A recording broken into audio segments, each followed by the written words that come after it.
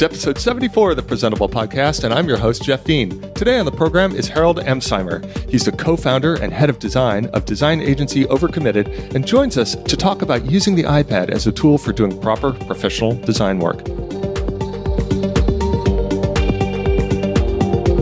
Harold, thanks for being on the show. Hey, thanks for having me, Jeff. It's a delight to be here. I'm glad you're here. I am curious about Overcommitted. What are you guys up to? What are you doing? Who are you? Yeah, so we have been around for about 10 years. We got started, my business partner and I, Jonathan, my business partner, and I got started in biotech. We were working for a big biotech firm in the East Bay at the time. And the iPhone was released, and we were super interested in this idea of building something for a small, constrained device. We were in web software development at the time.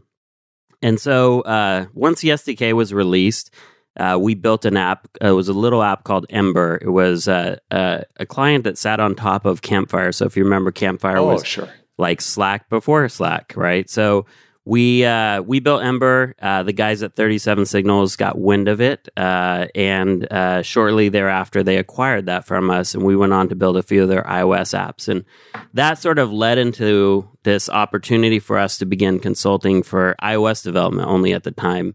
And then as Android became bigger, we began to do that work as well. So we're just a small group. There's just two of us, and we've been at it for about 10 years and had the privilege to work with some fantastic clients over the years. And so that's us in a nutshell. Oh, that's great. I think I used Ember back, was that probably like 8 or 9 years ago, maybe, I think. Yeah. And you probably, you paid a whopping $10 for it even. So yeah, big dollars back in the day. Yeah, I bet. Like pricing an app like that is a bit risky. Sometimes it feels like, when people complain over things costing $1.99 and whatnot. So that's right. We had Jason Fried on the program a few months ago, and just talking about the way they did that they do their work and think about work and think about inspiration and stuff like that. That must have been. Did you move to Chicago and work with them, or how was that? No, we actually we just stayed on as consultants. So I'm here in California. My business partner's in Idaho, so we just continue to work remotely with them. Idaho, that's great, you guys. So you're entirely just remote with your clients and stuff like that, I would imagine. Yep. Yeah, exactly. Sometimes they'll ask us to come on site. We're happy to do that. But we have clients all the way, anywhere from Australia to London to here in California. So we're all over the place. But generally, in this day and age, we're able to work remotely and distribute it with them, which is fantastic. Yeah, it is. It really affords the sort of lifestyle, I guess. That's cool. Well, good for you guys. Thanks. Hey, so I wanted to have you on the show to talk a little bit about, I guess, at a high level design workflow, and then at a more tactical level, using touch devices, primarily the iPad, for actually doing design work. Apple has been, kind of under fire for the past few years for not really being focused on what people would call the pro market. Which I still find a kind of a fuzzy definition and things like that. But there's a sense that Apple had gone 100% in on consumer, iPhones and stuff like that. And so over the past year or so, they've released like the iMac Pro and that crazy powerful Mac Pro and 6K monitor and all that kind of stuff. Clearly targeting people that are doing like super high end work, I would guess, right? Like CAD work or 8K video editing or stuff like that. Right. But I wonder, does that trickle down into what is admittedly a super powerful device? I have the new iPad Pro, and just the horsepower this thing has is outrageous. And I'm just wondering, like, are people who are doing design work or video editing work today, are they using the iPad for any part of their work or all of their work or anything? I don't know. That's just, I'm rambling with a bunch of thoughts around what is pro work and how are we doing it? Yeah, I mean, I think this is a fascinating topic. And the reality is, I think that it's going that way. I think we're going to start seeing more and more. So one of the things that I've observed is that, these tools that are coming out, tools like Photoshop and now Adobe announcing that they're going to bring Illustrator to iPad as well, I think, they're clearly not targeting a demographic like myself who's been in the industry for 20 years or you, but they're sort of, I think, looking to the future, right? So when I get into Photoshop for iPad, I'm feeling unfamiliar. I'm feeling, nervous about, hey, how do I move around in these things? And there's clearly much smarter people ahead of me, like Mark Edwards, pulling apart every single detail of the product. But I think that, that muscle memory is hardwired into me at this point in life. And I'm still very much using desktop environments for my work. But then I observe somebody like my 12-year-old daughter moving around in these tools.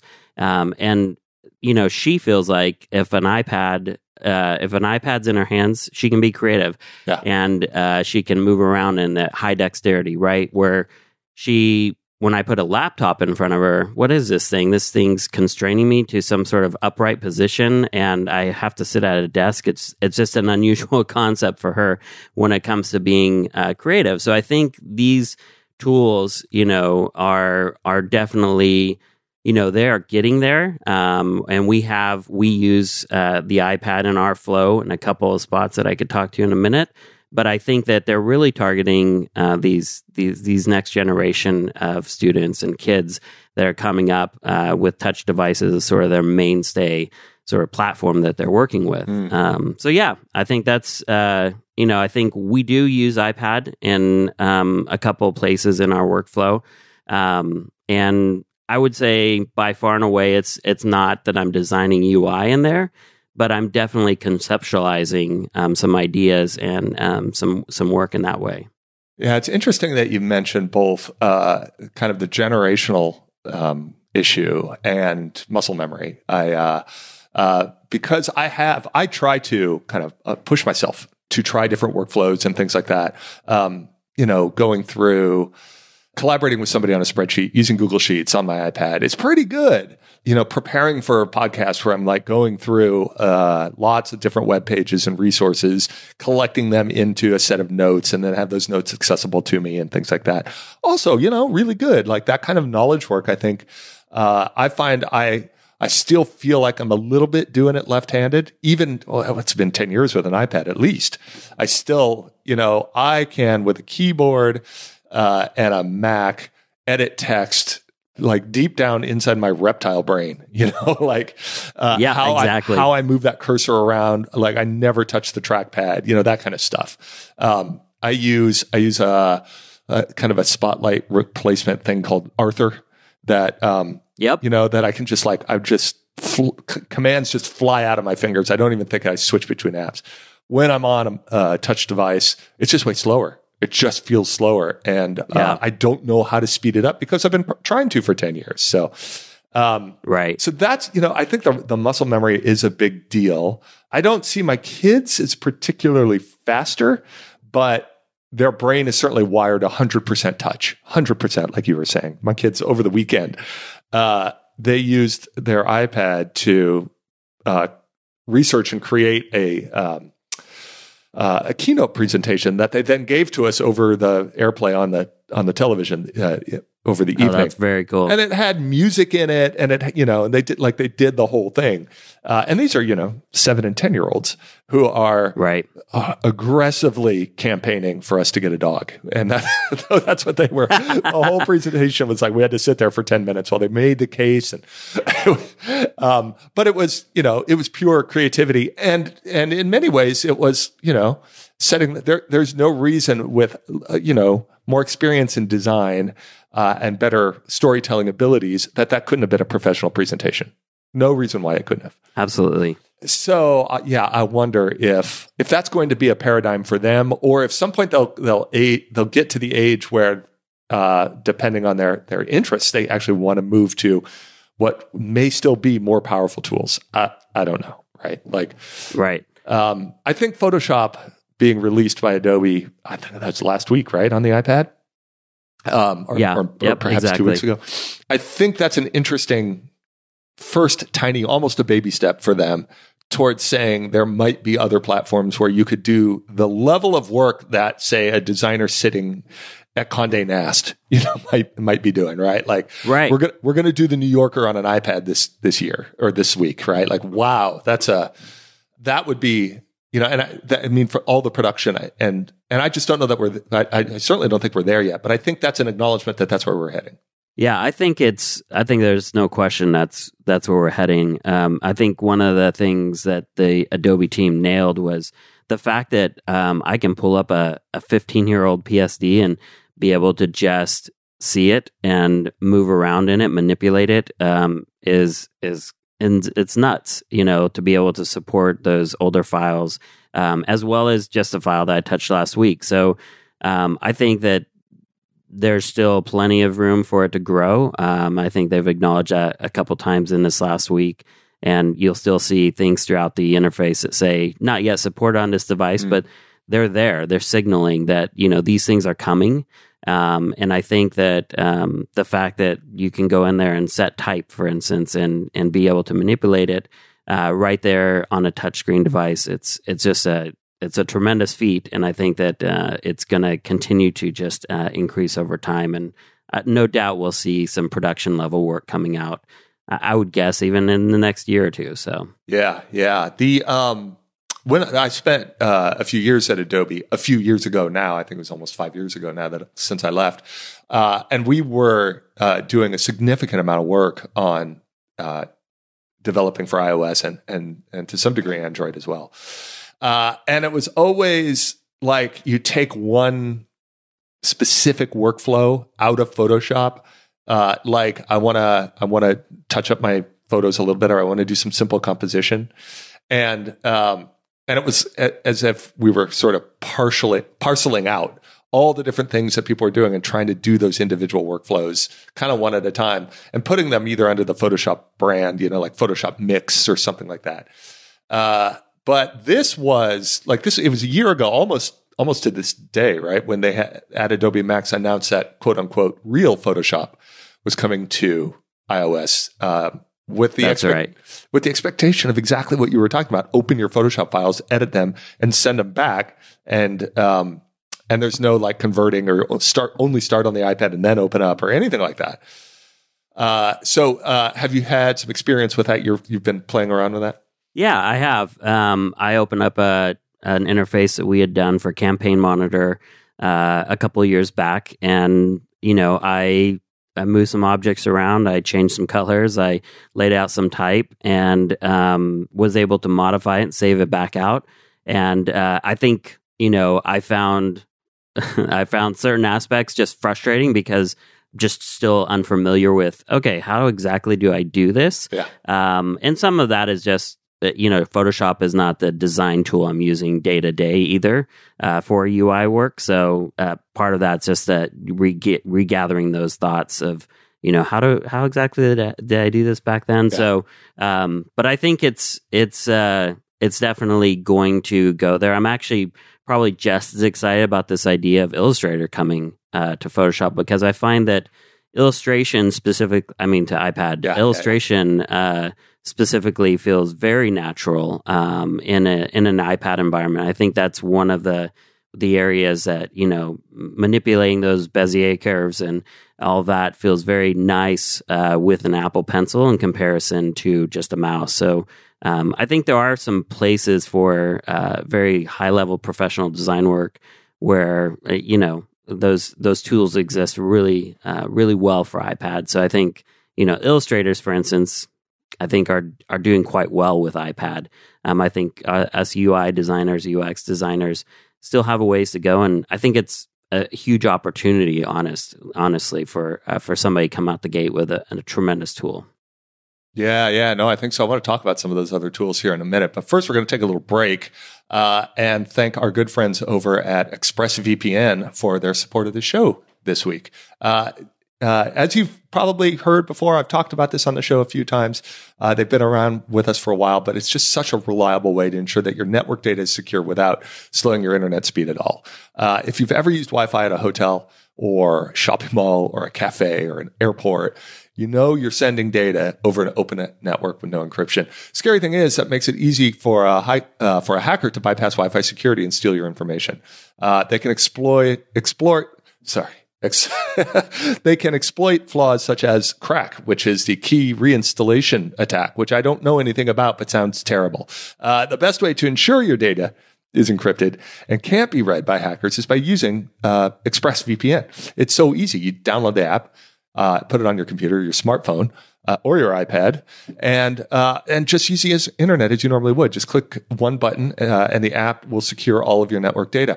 It's the fastest and most reliable, and they're recommended as the number one VPN recently by TechRadar and CNET. So you can take your privacy and security to the next level. And this is interesting too. They've just invented this technology called Trusted Server, where all of their VPN servers run entirely in RAM. That means everything is in memory and no data logs are written to a server's hard drive, even by accident. That means absolutely no trace of any of your browsing stuff, not even by them. So, look, when they say it's the fastest, I gotta concur. I realized the last episode of the podcast that I did that I recorded the whole podcast, both ends of the conversation while I was connected to ExpressVPN because I had forgotten to disconnect it, and there was I never noticed. It was perfect. So not only that, but then it totally gives us peace of mind. So if you want the best in online security and privacy protection, head over to expressvpn.com/presentable. That's expressvpn.com/presentable. 3 extra months for free if you sign up for a 1-year package. Protect your internet today. So thanks to ExpressVPN for their support of Presentable and all of Relay FM. All right. So we were talking about the workflow and what Adobe has done with Photoshop. A couple of things I wanted to ask you about as I was listening to how you were working. One is that you said you don't use Photoshop that much in your day-to-day workflow today. What tools are you using? Yeah. So I've been pulled over to the Figma side of things.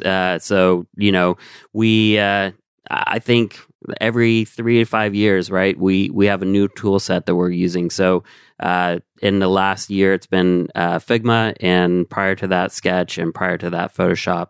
It's I think it's an interesting landscape to be designing in all these different tools, and of course, I'm still opening up all these files because, a client that worked with us 5 years ago may approach us and want a new feature to be added to their project. And so, you have to pull out that old Photoshop file or Sketch file and open it up. So it's not that one tool is the leader here. I think there's room for many.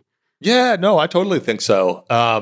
It's really interesting. The conversation we're having now about can you do design work on a touch device is very similar to a conversation about 10 years ago that we would have about, do you really think you could use a web-based app to do proper design work, right? Like, absolutely. And so here we are with Figma is everywhere. It's doing super, super well. They're growing like crazy. And it's being used for all the high-end work, isn't it? Yeah, it's tremendous. Yeah. Yeah, I was the same way. I was skeptical. Really is this web-based tool, and we build native apps, so we're kind of picky about this sort of thing. And but yeah, it's tremendous what those guys have done, and they keep iterating so quickly. It's staggering. Yeah, no, it's been very impressive. The one thing I haven't followed with them is, do they have a story about the iPad or other mobile devices or things like that? Yeah, I haven't heard. I'm anxiously awaiting the same thing. I do think that I'm not sure. Have you had a chance to play with Sidecar at all? No, I haven't. But that seems like the thing. If it works, yeah. Right? My first thought was that sounds amazing. It can't possibly work. Right, exactly. I had the same thought. I think so. With a tool like Figma, that's the first thing I did was plugged in the iPad. Said, okay, let's give this thing a shot once Catalina was installed. We should probably describe exactly what Sidecar is. It is with the latest version of the iPad operating system, you can use your iPad as a second monitor, right? To your That's Mac. Exactly right. Yep, that's exactly right. And there's, you plug it in, you can either plug it in with USB or you can do it wirelessly. But it's actually fairly responsive. I was shocked how well it worked. And there is definitely some work on the developer side. So, the Figma team or Sketch team, they have to, from my understanding, they have to put in some support in order to take advantage of some of these things. But it's fairly responsive, and again, moving around in a touch-based environment, even with a tool like Figma or Sketch, is not optimal for my brain yet. But it's something that I think works quite well. And I was very shocked at how little latency there was. It was a fascinating exercise, and so I think there is. There's room for that. And there's clearly, I think, having tools that are specifically designed for touch. I think, again, going back to the Photoshop team, I think they know clearly from the interface that they worked on, and they have been working on for years with some of these touch-based apps. The interface clearly is touch-based and feels very natural in that way. Yeah. And I think, porting over or bringing over a second screen of your desktop environment feels a little strange on iPad, but it is nice that you can work with it. Well, I think that's really interesting in that some tasks are better on one device and some are better on the other, right? I could very easily see moving that window over to the iPad so that I could do some fine drawing, little bits of the project, and then back over for all the layer management and, who knows what else, and all my shortcut keys and all of that stuff. So, if it becomes a kind of a fluid way of working, I could see that being really, really very interesting. Yeah, absolutely. And we just this last week started, putting, if we're building something in Xcode, we would actually hook up Sidecar and put the simulator over on that side. So we just toss it over onto the iPad and just, you get the sense of like, okay, well, this is what this, iPad app is going to feel like on this device, but you're actually running it through simulator on the iPad, but you're getting these real-time feedbacks, which are super nice. Wow. So you can really kind of get into the nitty-gritty of all the touch interactions and stuff like that, because you can actually do them instead of trying to fake them with your mouse. That's right. Yep. Oh, hadn't thought of that. That's very clever. You were talking a little bit about the other changes, like the pencil support and things like that have kind of come out increasingly over the years with the iPad. Do you find yourself sketching much on the iPad? Yeah, I would say that's probably the number one way that I use iPad. So I think, at Overcommitted, we use it for knowledge capture as well, like you indicated earlier, where I find that walking into a room with a client with an iPad and jotting down notes with my pencil or thumbnail sketches is much more, that barrier of having the big laptops in between us isn't there, and you can actually interact with the person it's a little bit less intrusive, and I find that to be super nice. And so we capture all of our information that way with iPad. It's very rare that I bring laptop into a meeting these days, but I think the biggest role that it plays is in the sketching itself. So I'm not sure about you, but I have it seems like 20 years worth of sketchbooks sitting here in my office of different websites and different UI sketches and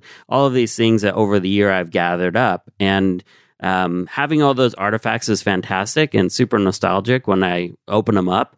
But, I think with iPad, having these sketches be something that's easily transferable to either other team members or to the client has been a fantastic thing for us. So we use a tool called Linea by the Icon Factory.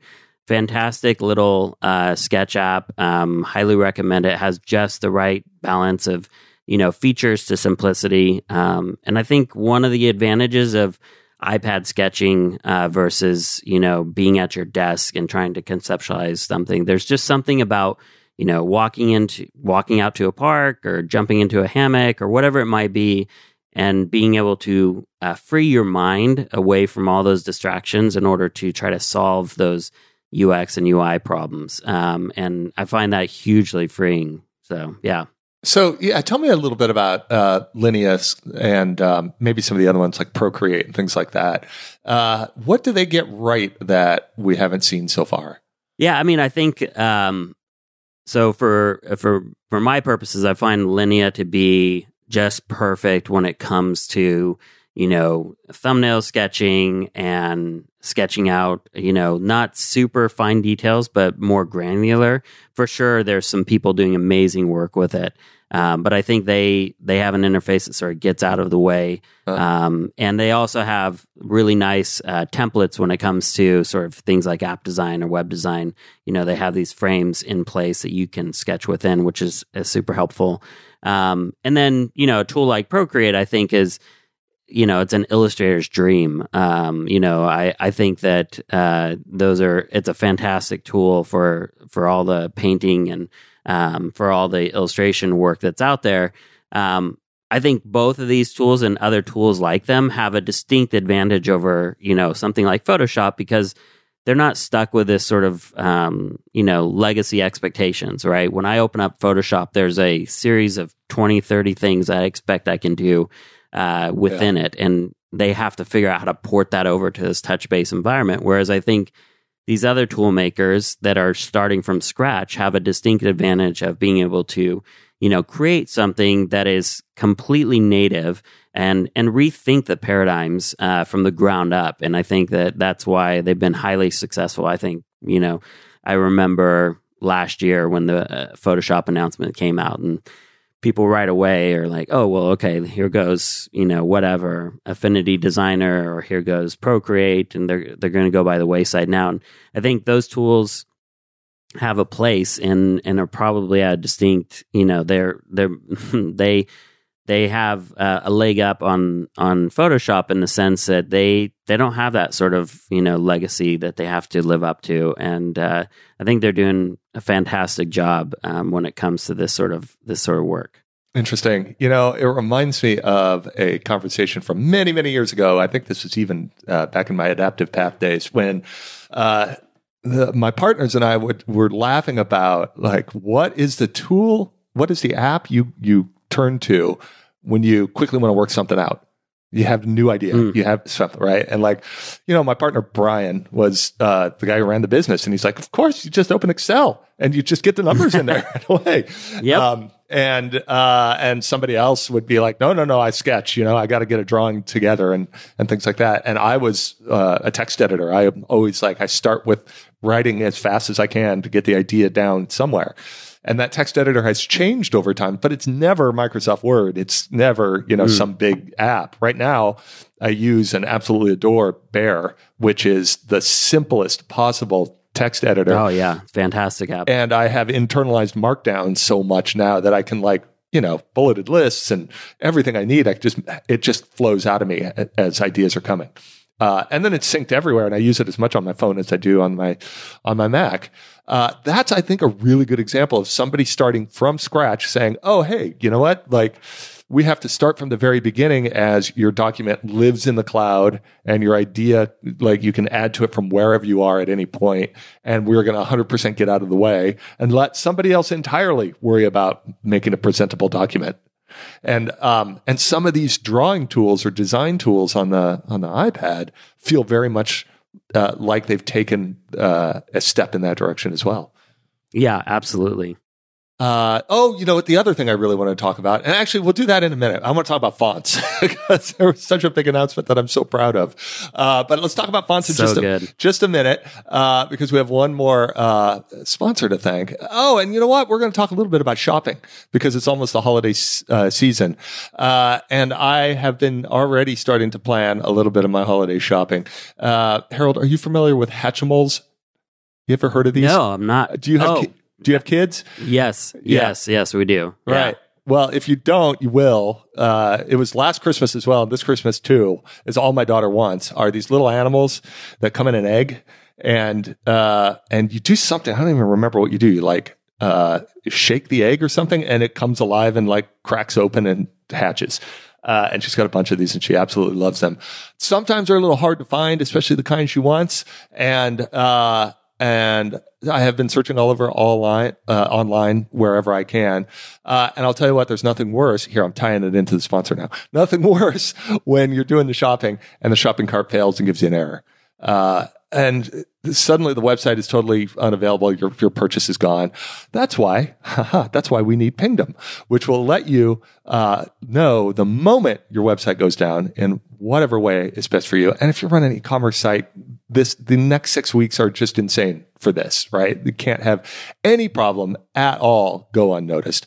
So you can use specifically transaction monitoring to get alerted when cart checkout or forms or login pages fail, and you can be alerted before that affects any of your customers or your business. You can customize how you're alerted and who is alerted depending on the severity of the outage. You can have all sorts of rules for how that happens, or as simple as like something's down, let everyone know. So go to pingdom.com/relayfm right now for a 14-day free trial, no credit card required. And when you do sign up, use the code presentable and you'll get 30% off your entire invoice, which is amazing. So our thanks to Pingdom for their support of this show and all of Relay FM. All right. So, we were talking about fonts. Yeah. This is a big deal. So Adobe announced that Typekit, and I still call it Typekit, even though it is technically now called Adobe Fonts. You saw that happen too? Yep. Oh yeah. Yeah. I had a little tear for rolling down my face for that one. So I was a little bit, a couple of emotions. First, I was surprised it took them that long to retire that brand and switch over to Adobe Fonts. But secondly, I felt kind of like it was complete validation. It was very interesting when Adobe acquired Typekit, we went over there and we within a few months had merged with the Adobe Fonts team. And to me, I was just in awe and I couldn't believe it. Since I was the founder of Typekit, I became sort of like the reporting structure was that all of Adobe Fonts was underneath me. And there were people there that had been making fonts and working at Adobe for 30 years, like the designer of Myriad and stuff. Like, you should not be reporting to me. I'm in awe of your work, right. That kind of thing. And we did so much work to integrate those teams together, and it worked so well. That the idea of all of this legacy of Adobe Fonts, now like Typekit becoming that, just made me super, super happy.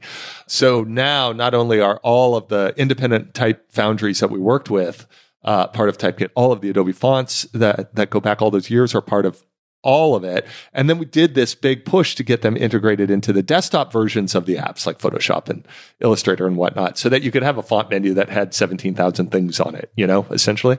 Right. Yep.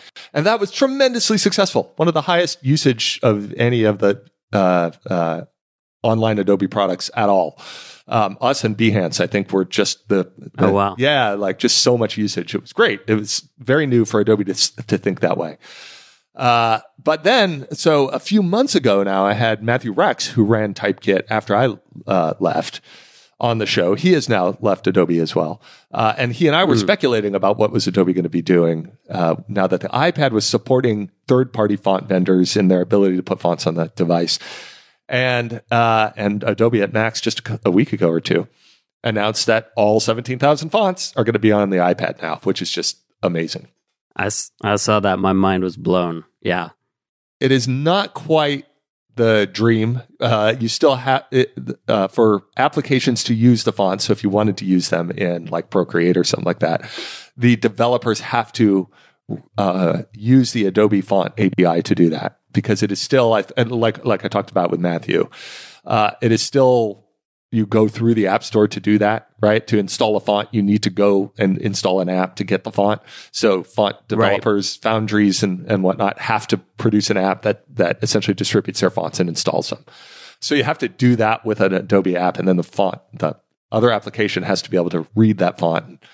And it's not as seamless as I had hoped and imagined, or probably will be someday. But still, like the idea that you can actually do this, I think that really opens up a lot of this design workflow we've been talking about, doesn't it? Yeah, I mean, I think this is one of those features of iOS 13. It feels like a sleeper feature to me, where, I can't tell you how many times myself or one of my kids have come up to me and said, "Hey, I want to do this Keynote file and use one of those, fancy fonts or handwritten font or whatever it may be. And, why don't I have all the fonts that you have on your laptop?"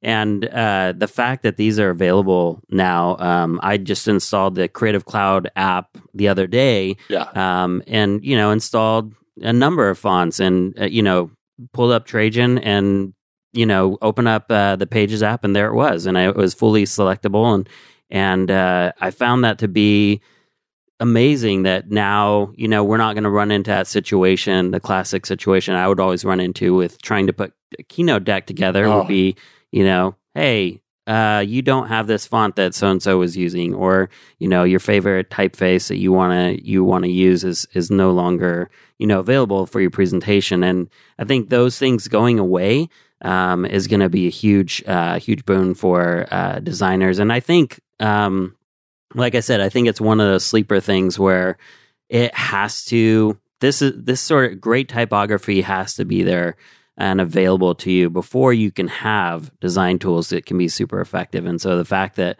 Apple is now adopting this natively, I think, is massive. And I'm curious how we're going to see all these type foundries and things like that integrate with them, because first thing my head went to when Apple announced that was, okay, how does licensing work for this? Yeah. Well, I mean, if the expectation there is, there's really only two ways, right? You could still go to the Foundry website, buy the license, and then essentially prove that you have it in an app that they need to develop, right? Which is a little bit, if you kind of squint at it, kind of how the Kindle works, right? You can't actually buy fonts in the Kindle because Adobe doesn't want to, or rather, Amazon doesn't want to give up the 30% for, off the top of that. Right. So you have to go to a website, you buy the book, and then it shows up because you log into the app, right? So they do all of that. So that's probably, I think, how most of the foundries will do it, unless there is somebody, there's an opportunity there for aggregation, or just selling them via the App Store, if they're willing to take the 30% or whatever it happens to be. It should be relatively straightforward. A little bit weird to have a different app on your phone for every possible foundry that's out there. But, we're starting to see that with video as well. A different app for every show I want to watch. So maybe. Absolutely. Yep. But yeah, that's that constant expanding and contracting of like aggregating and disaggregating that kind of goes on in our industry in all sorts of all media and everything. But probably something like that. That's what I think. I don't know. I haven't actually been paying too much attention to our other. Have you seen other collections of fonts showing up on the iPad? I checked them out. I think 2 weeks ago. I downloaded a number of apps, and I found most of them to be, not fantastic. I mean, a lot of them are doing the same thing. They're recycling some of the free fonts that have been out there for years and years and years. So you have 10,000 fonts that you don't really care that much about. But I think that, having the Typekit library was massive. I was shocked to see like, okay, great. This just another benefit of this subscription service I have with Creative Cloud is I have all these, all this type that I can now work with in these other applications. So I think it's, I think that it'll be interesting to see how other developers, and we've had to deal with licensing. We've had a few apps that clients are like, no, we really want the rounded version of this particular app, this particular font on our app. So we've done some licensing before. So it's great that it's now there's the road is paved a little bit better. Yeah, the app licensing thing was an interesting one for the type industry, right? The idea of licensing the font to the developer rather than an end user, right? So that the developer and what you're talking about is crafting a UI or having some kind of like content in the app be presented in a typeface that's actually bundled inside the app and shipped with it. That's right. Yeah. Because when we first started with Typekit, that was on the table as well as a direction that we might start to handle some of the licensing for. And most of the foundries had extensive experience with that kind of licensing, but at a totally different scale. Like they would license fonts for things like the seat back entertainment system on an airplane, right? Stuff like that. Oh yeah, sure. And they or who knows what, like ATMs and things like that. Embedded font licensing was totally a thing, but they would talk to developers who are like, all right, I'm doing an iOS app and I want to put your font in there. They'd be like, great, that'll be, we'll do our best deal for you, and it's $3 per seat. You're like, exactly. Exactly. Like, Like if a million people download this app, like, and I'm not even charging for it, like, so right. There was a big learning curve to get there, or not even a learning curve so much as a bunch of negotiation for it to figure out, like, different scale, different dynamics. Do you want to be in this game or not? That kind of stuff. So, but yeah, so it's good to see all of this. I mean, that really does open up the design. The kind of design, but even knowledge work too, you know, now that we have fonts on the iPad, there was this like secret shame of every keynote presentation on an iPad is basically in Helvetica, right? Like, yes, exactly. So a lot to figure out there. Yeah, for sure. So yeah, exciting times. We didn't even talk about the iPhone. I'm wondering if there's a way for that to integrate in doing design work. Some of the ideas we had that we were exploring were like capturing color palettes and even capturing like what font is that I see on the sign, because you got your phone with the camera with you all the time, and be able to literally turn them into color palettes or typefaces that you can use on your desktop immediately. So that felt a little bit magic and a little bit cool, but I've not seen a lot of creation happening on the phone itself at the professional level. Right. Yeah. I think we haven't got there. We are doing some of those same things, you know, jotting down a note or capturing something. I mean, how many times are you somewhere and you see something and you instantly take a photo of it, right? That's a form of knowledge capture as well. So I think we're doing a lot of that, but I think in terms of manipulating that, well, I have seen, again, going back to illustrators, I've seen illustrators there, how in the world are you doing this on the iPhone? And they've done some tremendous work. I don't see us doing a lot of UI layouts yet with the iPhone, but who knows? Anything's possible. That's true. You know, that reminds me, I mentioned the New Yorker earlier, right? As as sort of an end state of could we be doing professional work on these devices? But there was a New Yorker cover that was illustrated on the iPhone years and years ago. I remember seeing not a stop motion, a time lapse of the artist actually doing the work on the phone, and then they used it for the cover. So yeah, from an illustration point of view, there is also, I should say, and I am a little biased here, and I'll put that right on the table because we have a company that's doing this in our True Ventures portfolio called Over, and they do basically design composition, templates, fonts, and things like that right on the phone with the intent of building those square advertisements and promotions and things like that to show up in Instagram all the time. So if you imagine you're like you own a yoga studio and you want your classes are off, 20% off for the holidays or whatever. Who makes those little things that you see on Instagram all the time? Those little squares, that of advertisement, of composition, of design.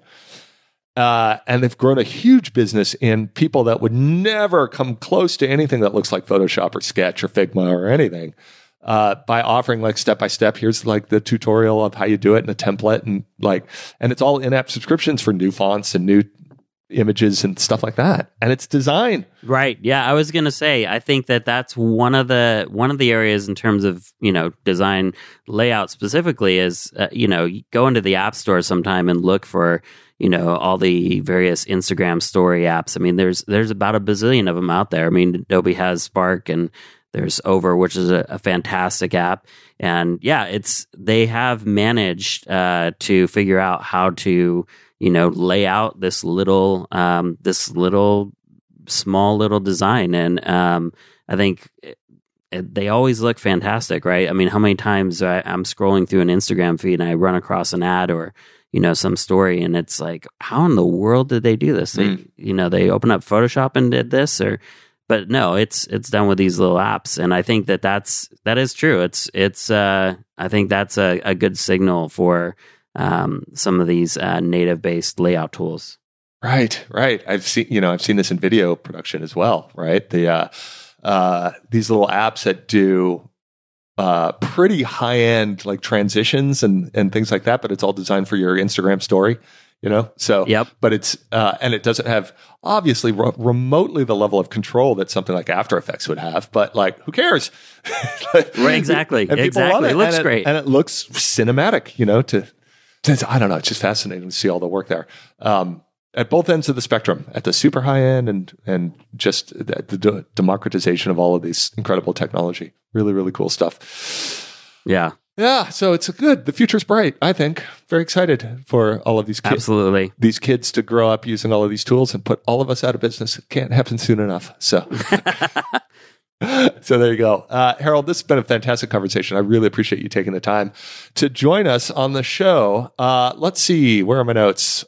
You are at overcommitted.com. There's a bunch of stuff you guys have written on Medium and things like that, so people can check out your work and what you think about your work. Yeah? Yeah, absolutely. Go for it. And then PWS on Twitter. You are. You must have been on really early. Got a 3-letter handle. Yeah, really early. And I was, playing with shapes as a handle that I've sort of used for forever. And so, I grabbed